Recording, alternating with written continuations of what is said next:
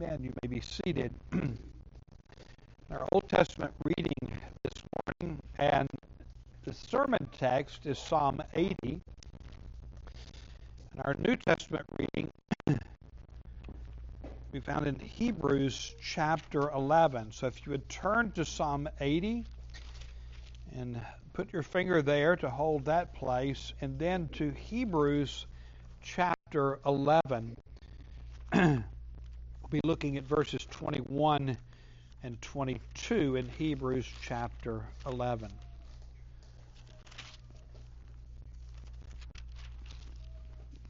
So hear the word of the Lord from Psalm 80. To the choirmaster, according to Lilies, a testimony of a psalm. Give ear, O shepherd of Israel, you who lead Joseph like a flock. You who are enthroned above the cherubim, shine forth before Ephraim and Benjamin and Manasseh. Stir up your might and come to save us. Restore us, O God. Let your face shine that we may be saved. O Lord God of hosts, how long will you be angry with your people's prayers? You have fed them with the bread of tears and given them tears to drink in full measure. You make us an object of contention for our neighbors, and our enemies laugh among themselves. Restore us, O God of hosts. Let your face shine that we may be saved. You brought a vine out of Egypt. You drove out the nations and planted it. You cleared the ground for it. Took deep root and filled the land. The mountains were covered with its shade, the cedars with its branches. It sent out its branches to the sea and its shoots to the river. Why then have you broken down its walls, so that all who pass along the way pluck its fruit? The boar from the forest ravages it, and all that move in the field feed on it. Turn again, O God of hosts. Look down from heaven and see. Have regard for the stock that your right hand planted, and for the son you made strong for yourself. They have burned it with fire. They have cut it down.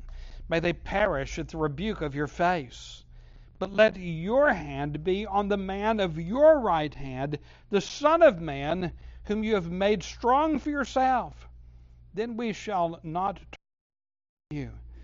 Give us life, and we will call upon your name. Restore us, O God of hosts. Let your face shine, that we may be saved. And then from Hebrews chapter 11, begin reading with verse 21, just 21 and 22, two verses here. We read, By faith Jacob, when dying, blessed each of the sons of Joseph, bowing in worship over the head of his staff. By faith Joseph, at the end of his life, made mention of the exodus of the Israelites and gave concerning his bones. This is the word of God. Let's pray. Father, we thank you again for your word read and heard, and that in itself is a means of grace and a blessing to our souls, because your Spirit illumines your word to our hearts and to our minds, and we trust that your Spirit is at work doing that in us. But now, Lord, we come to the preaching and proclamation of your word. Your servant stands before you in need of the unction of the Holy Spirit to proclaim your gospel with power. And Father, we see your gospel here in this text. Lord, grant strength to your servant and open the ears and the hearts and the minds of those who hear, to hear this gospel and to be comforted.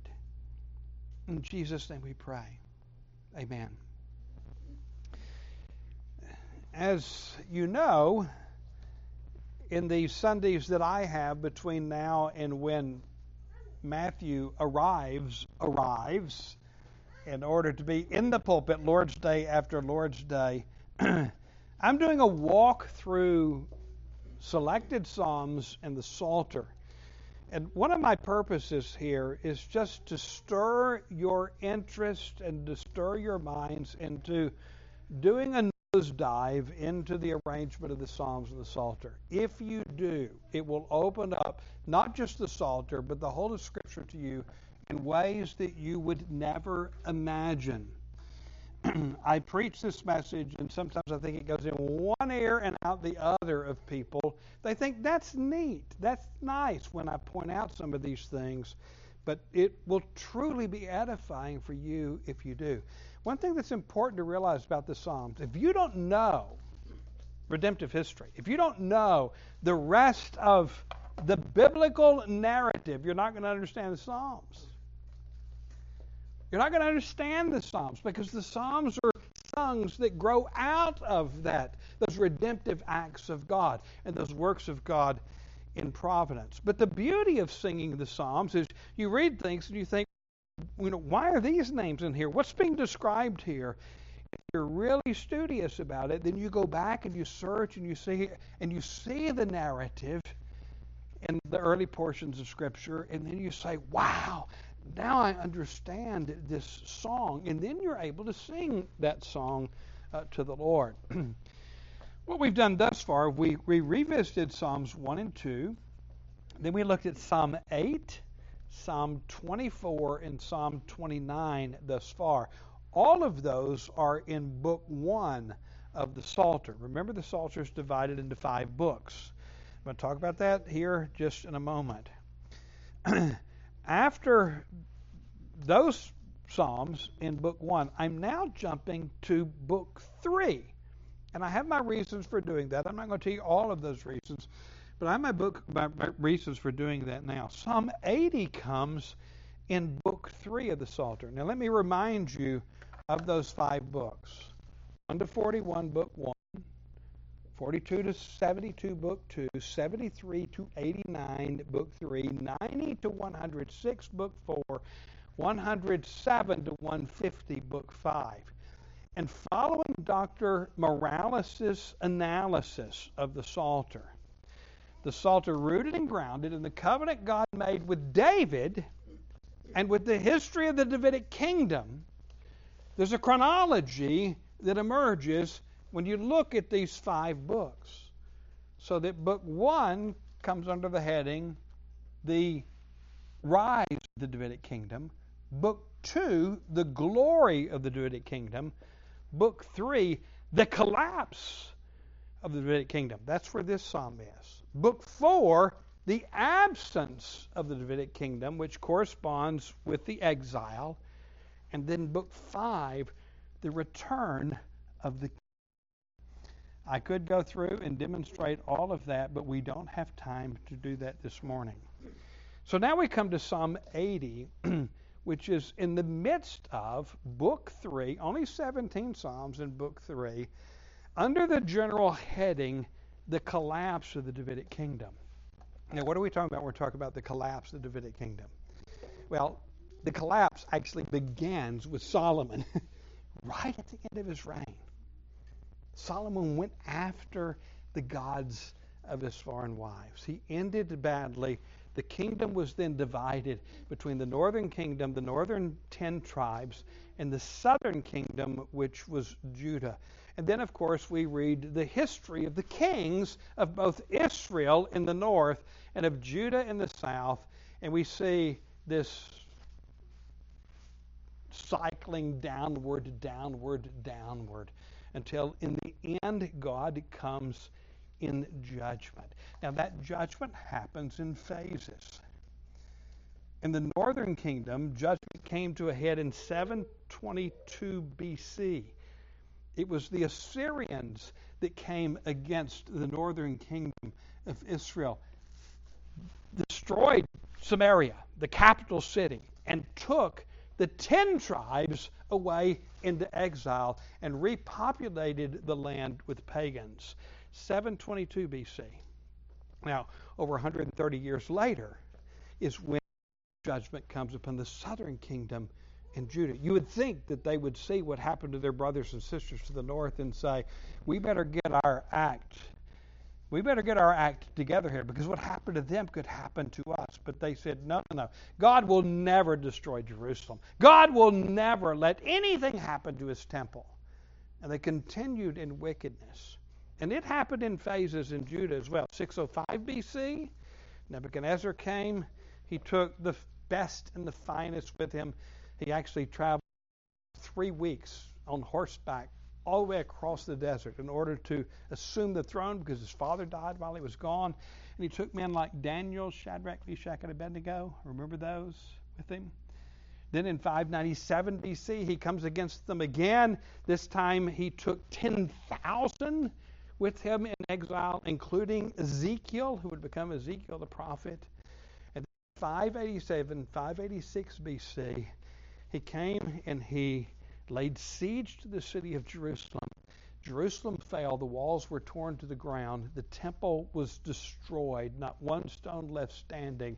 And he took the rest of the captives into captivity in Babylon, except for the most aged and infirmed, like a man by the name of Jeremiah.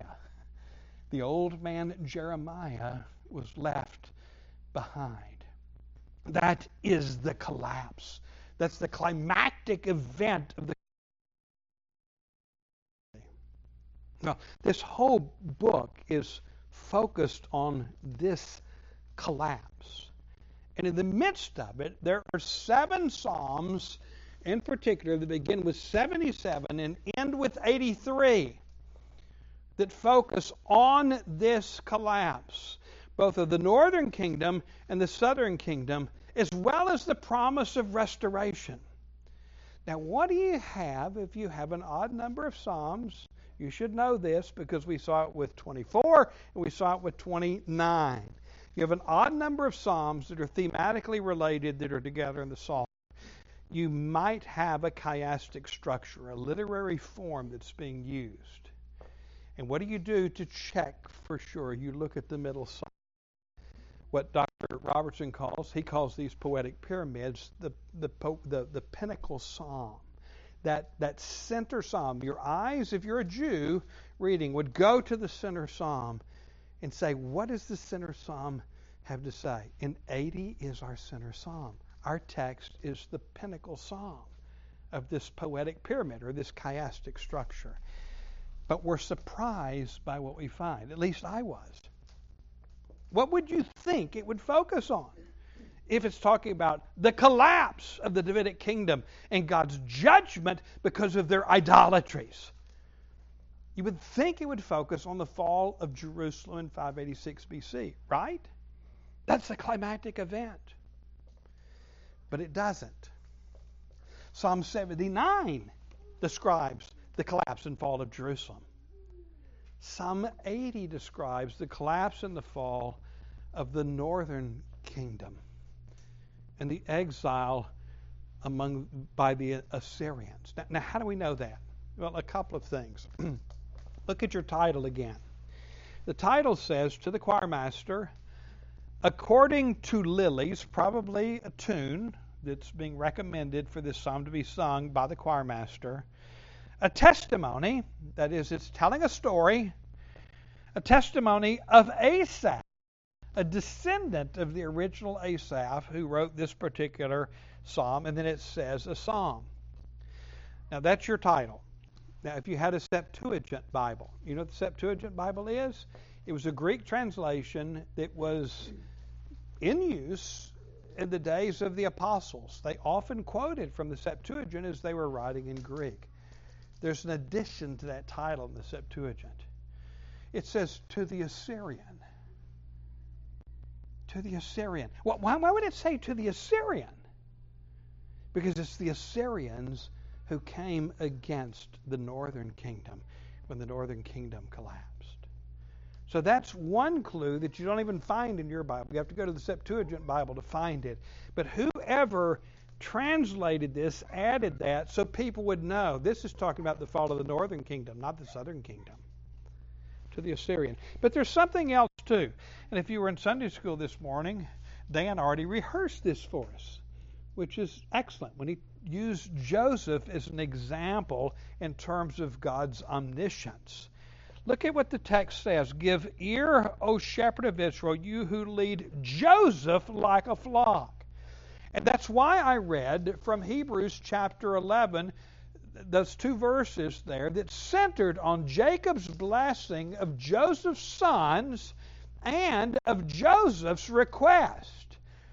That when the Exodus occurs, which is going to be nearly 400 years later, when the Exodus occurs, I want my bones exhumed and I want them to be buried in the Holy Land.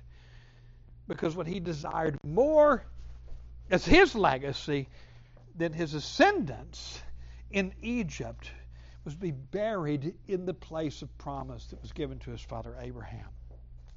I chose that from Hebrews because that focuses on the faith of both Jacob and his son Joseph. And here we see who leads Joseph like a flock. Now let's continue reading.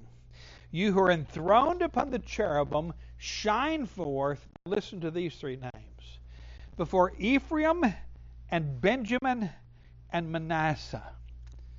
Those are not just names that you know. Well, those are tribes of Israel, but I don't know anything about them, so I'm going to go to the next verse. No, they're there for a purpose. And there's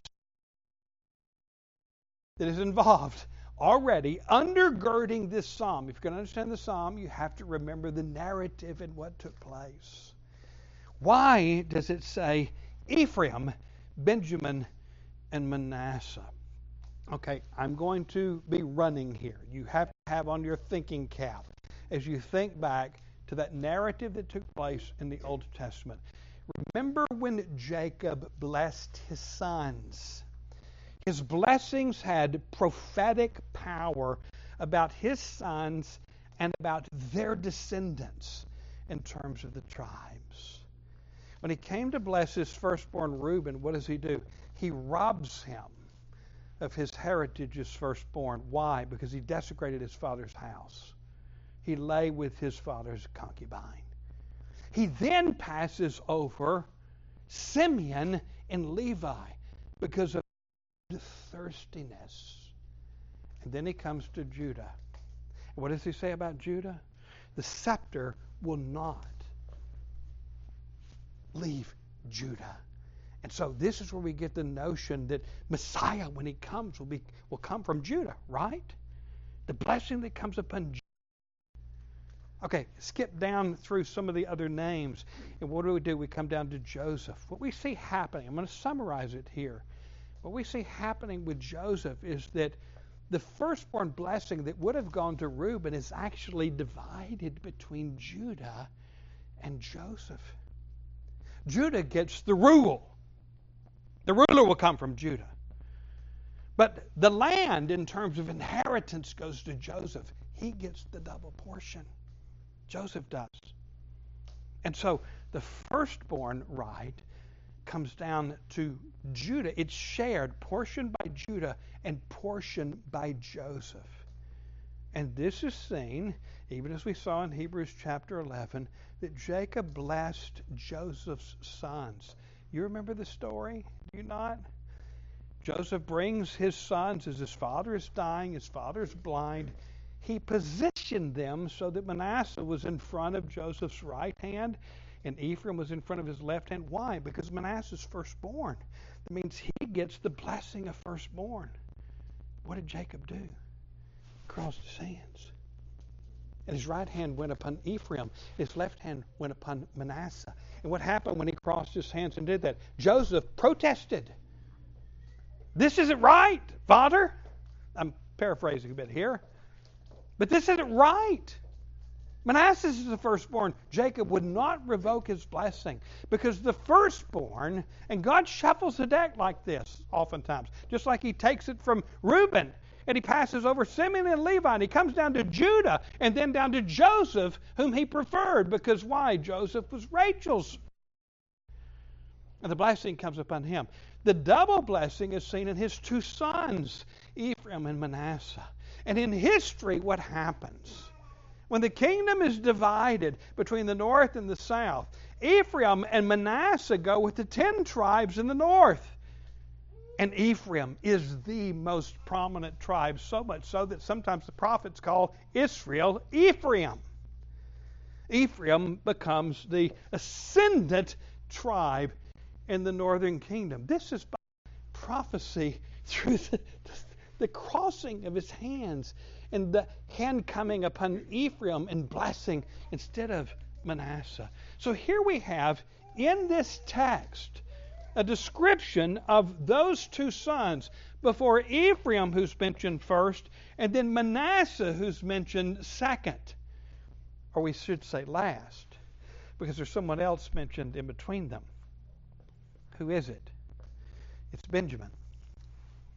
We're going to spend some time with Benjamin in this sermon. I said you're going to have to put on your thinking caps. You're going to have to stick with me in this because there's a whole lot to unpack here. Benjamin is not Joseph's son. He's Joseph's little brother.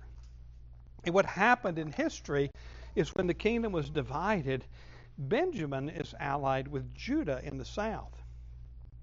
Joseph, or the tribes that come from him, are a part of the 10 tribes to the north. There's purpose in all these things too. Remember what Jeremiah the prophet said in terms of the judgment that was coming, in terms of exile? He described it as Rachel weeping for her children because they are no more. Rachel had 2 sons, Joseph and Benjamin. Joseph taken away into exile 722 BC.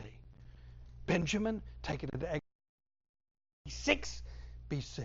She's weeping because she has no more children. And Matthew takes that up and also brings it up in relation to when Herod tried to kill Jesus, remember? And slaughter the little boys in Bethlehem. Rachel weeping for her children. Where was Rachel buried? Do you remember? Right outside Bethlehem. Where was Benjamin born? He was born in Ephrath, or Ephratah, Bethlehem, where David would be born, where Jesus would be born. Her tomb was just outside the city, so that if she could hear from her tomb, she would hear the weeping and wailing of mothers who lost their children in the attempt to kill the Lord Jesus Christ. You see how the Lord weaves together the tapestry of redemptive history in this beautiful fashion? Benjamin. Let's go a little bit further. What did Rachel name Benjamin? Do you remember? She didn't call him Benjamin. Ben-Oni. You remember that from the narrative? Why? Well, for one thing, there were complications. She was dying.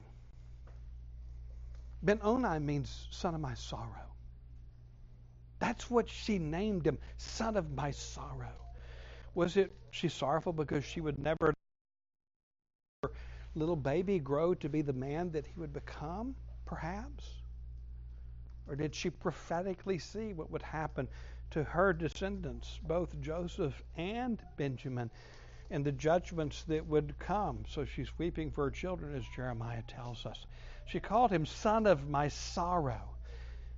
But Jacob couldn't call him son of my sorrow after the death of his wife. So he calls him Benjamin, son of my right hand. Now keep that in mind because it comes into play as we get to the last strophe of this particular psalm. All of this redemptive history is important to understand this song and its placement in the Psalter. Why is this fall here, this psalm here of this fall, rather than 580? I think it's because of the messianic content at the end of this psalm. Okay, let's work through it quickly, and then we're going to focus on that last strophe. This is a lamentation. It's a call, a cry to God. How long before you hear our cries? How long before you save us? Stir up your right hand, verse 2, and come to save us.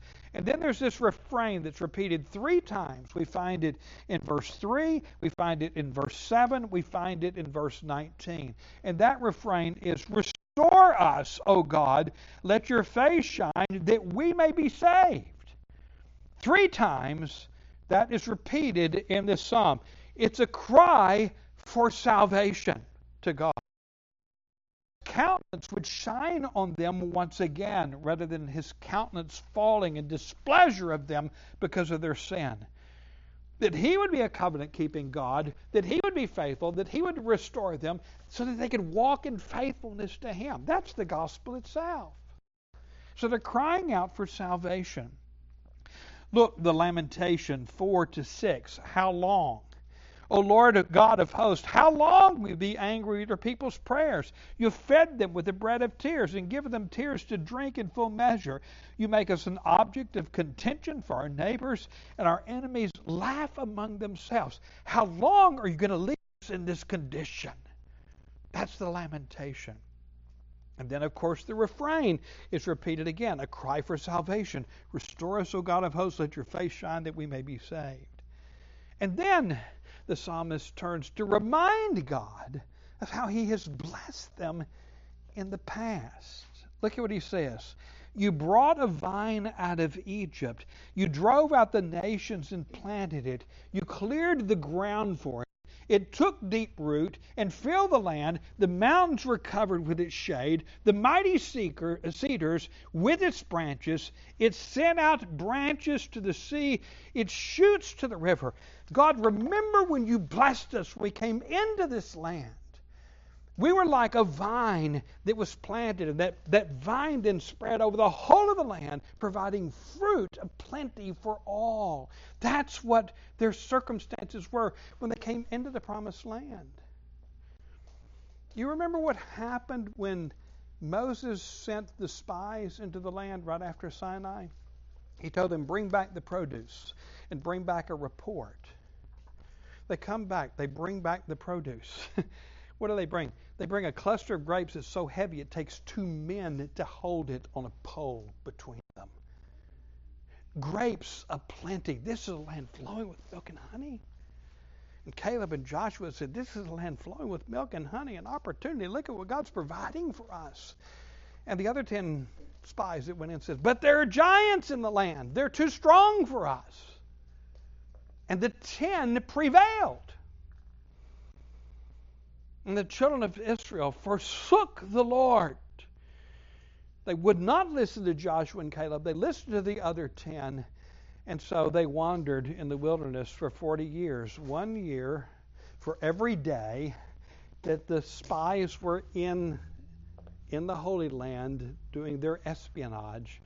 1 year for every day. So that the entire first generation that came out of Egypt perished in the wilderness. It was the second generation that entered, other than Joshua and Caleb. They're the only 2 from the first generation that were able to enter. This is God's chastising judgment even after his salvation during the wilderness wanderings that took place. Guess what? No grapes. 40 years. No wine. Not a single cup of wine. No grapes. There were none in the wilderness. None. And then what does the Lord do? He plants Israel as a vine in the land. It spreads and it covers the land. God's blessing, his shalom, his prosperity upon the land, flowing with milk and honey and flowing with grapes and wine. That's the picture of the life they had, because they were redeemed by God and brought into this place of promise. And yet, what did they do? They squandered it. They presumed upon God's grace. They fell into idolatry, and God comes in judgment against them. And this is the cry. Remember what we once were. Remember how you blessed us before. Oh, Lord, save us and do it again. That's the call of this psalm.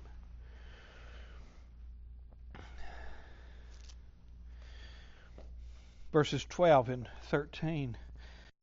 This is what you did before. Now he says, why have you broken down its walls so that all who pass along the way pluck its fruit? The boar from the harvest ravages it, and all that move in the field feed on it. It's left for wild beasts and for pagans. That's the situation. And then we see the call to turn again, and this is full of messianic reference. It's exceedingly deep.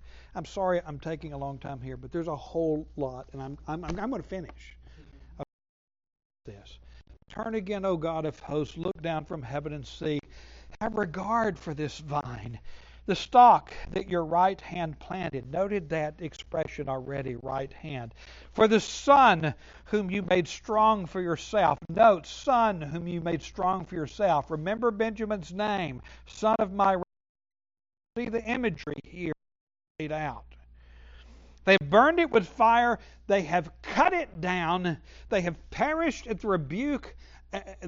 May they perish at the rebuke of your face. But let your hand be on the man of your right hand, man whom you have made strong for yourself.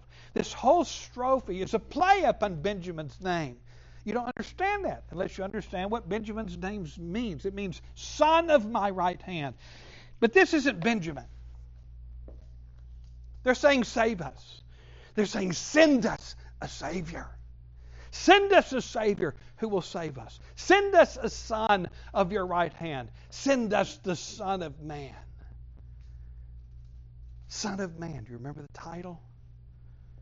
It was Jesus' favorite title for himself. Jesus is the Son of Man who came to save and restore. This is about Messiah. But there's something else I want to work out here. There is in Jewish tradition the notion that there's going to be two Messiahs.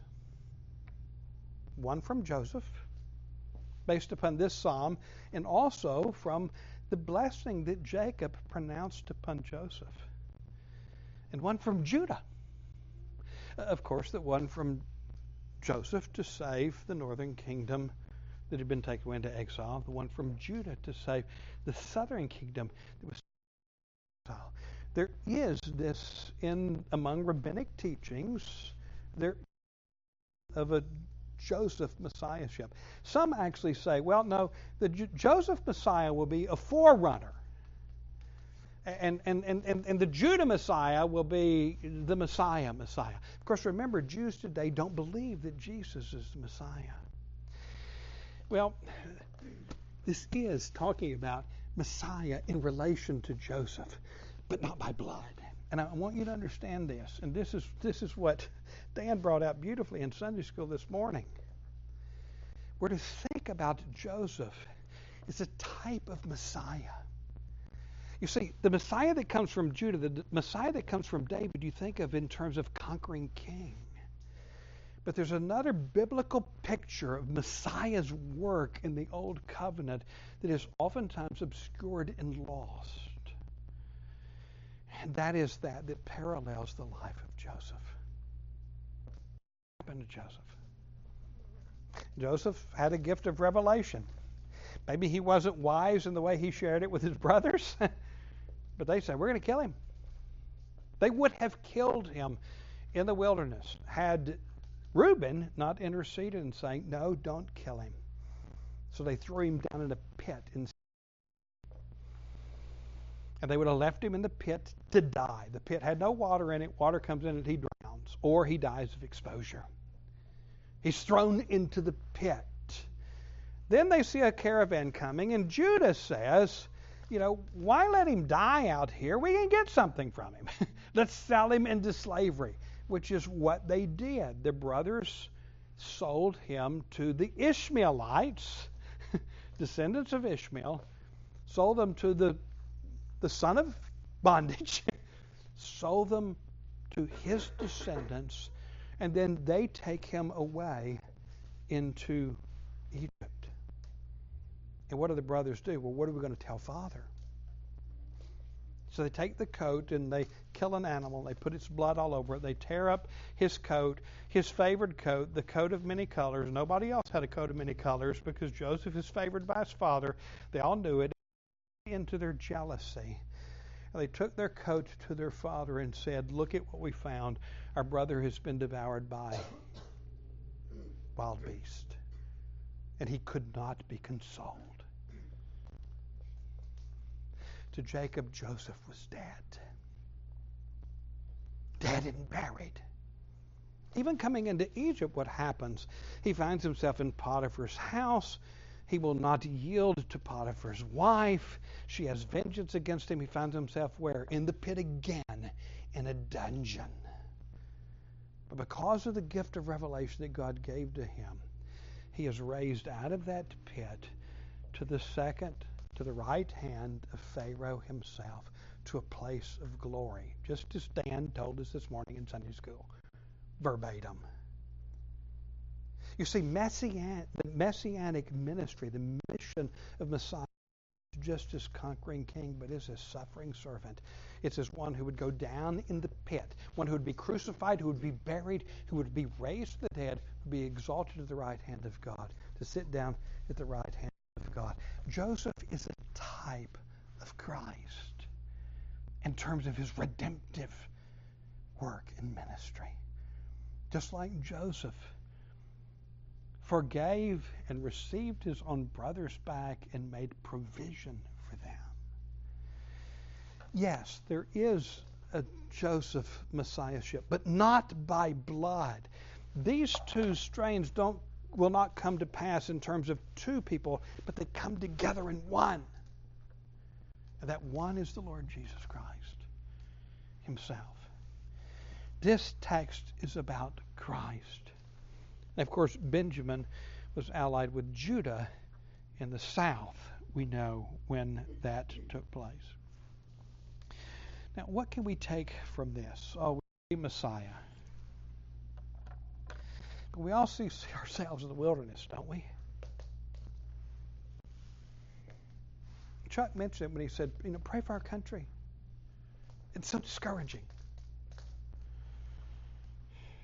And it is. It's heart-rending what we see. And we look at the church, which is more and more marginalized. Today, you stand for biblical truth, you are labeled immediately a bigot with a high hand and a loud voice to silence you from saying what the Word of God says. Apart from revival, I don't see that changing anytime soon. Now, God can bring revival. When the people of God find themselves suffering, the world around says, well, look at them.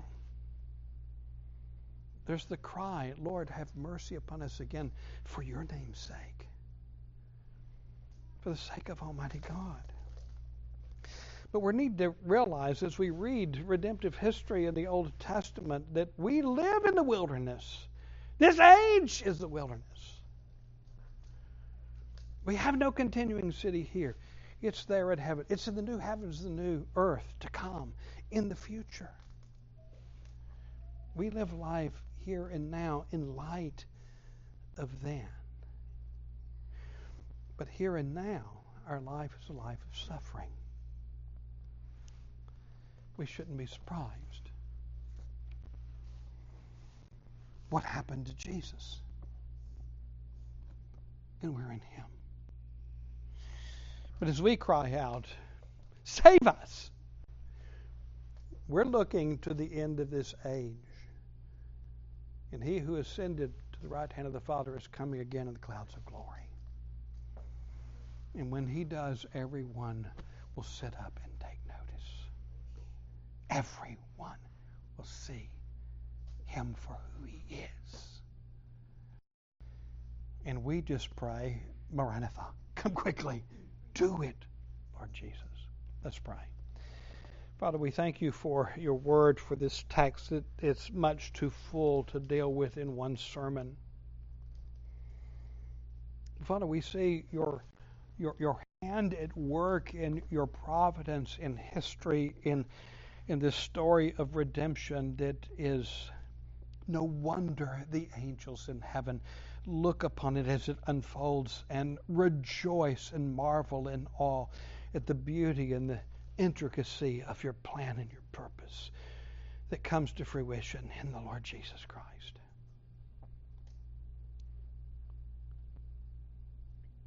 Oh Lord, let us rest in you and not be overwhelmed in this age. For Lord Jesus, you have conquered already. In Jesus' name we pray. Amen.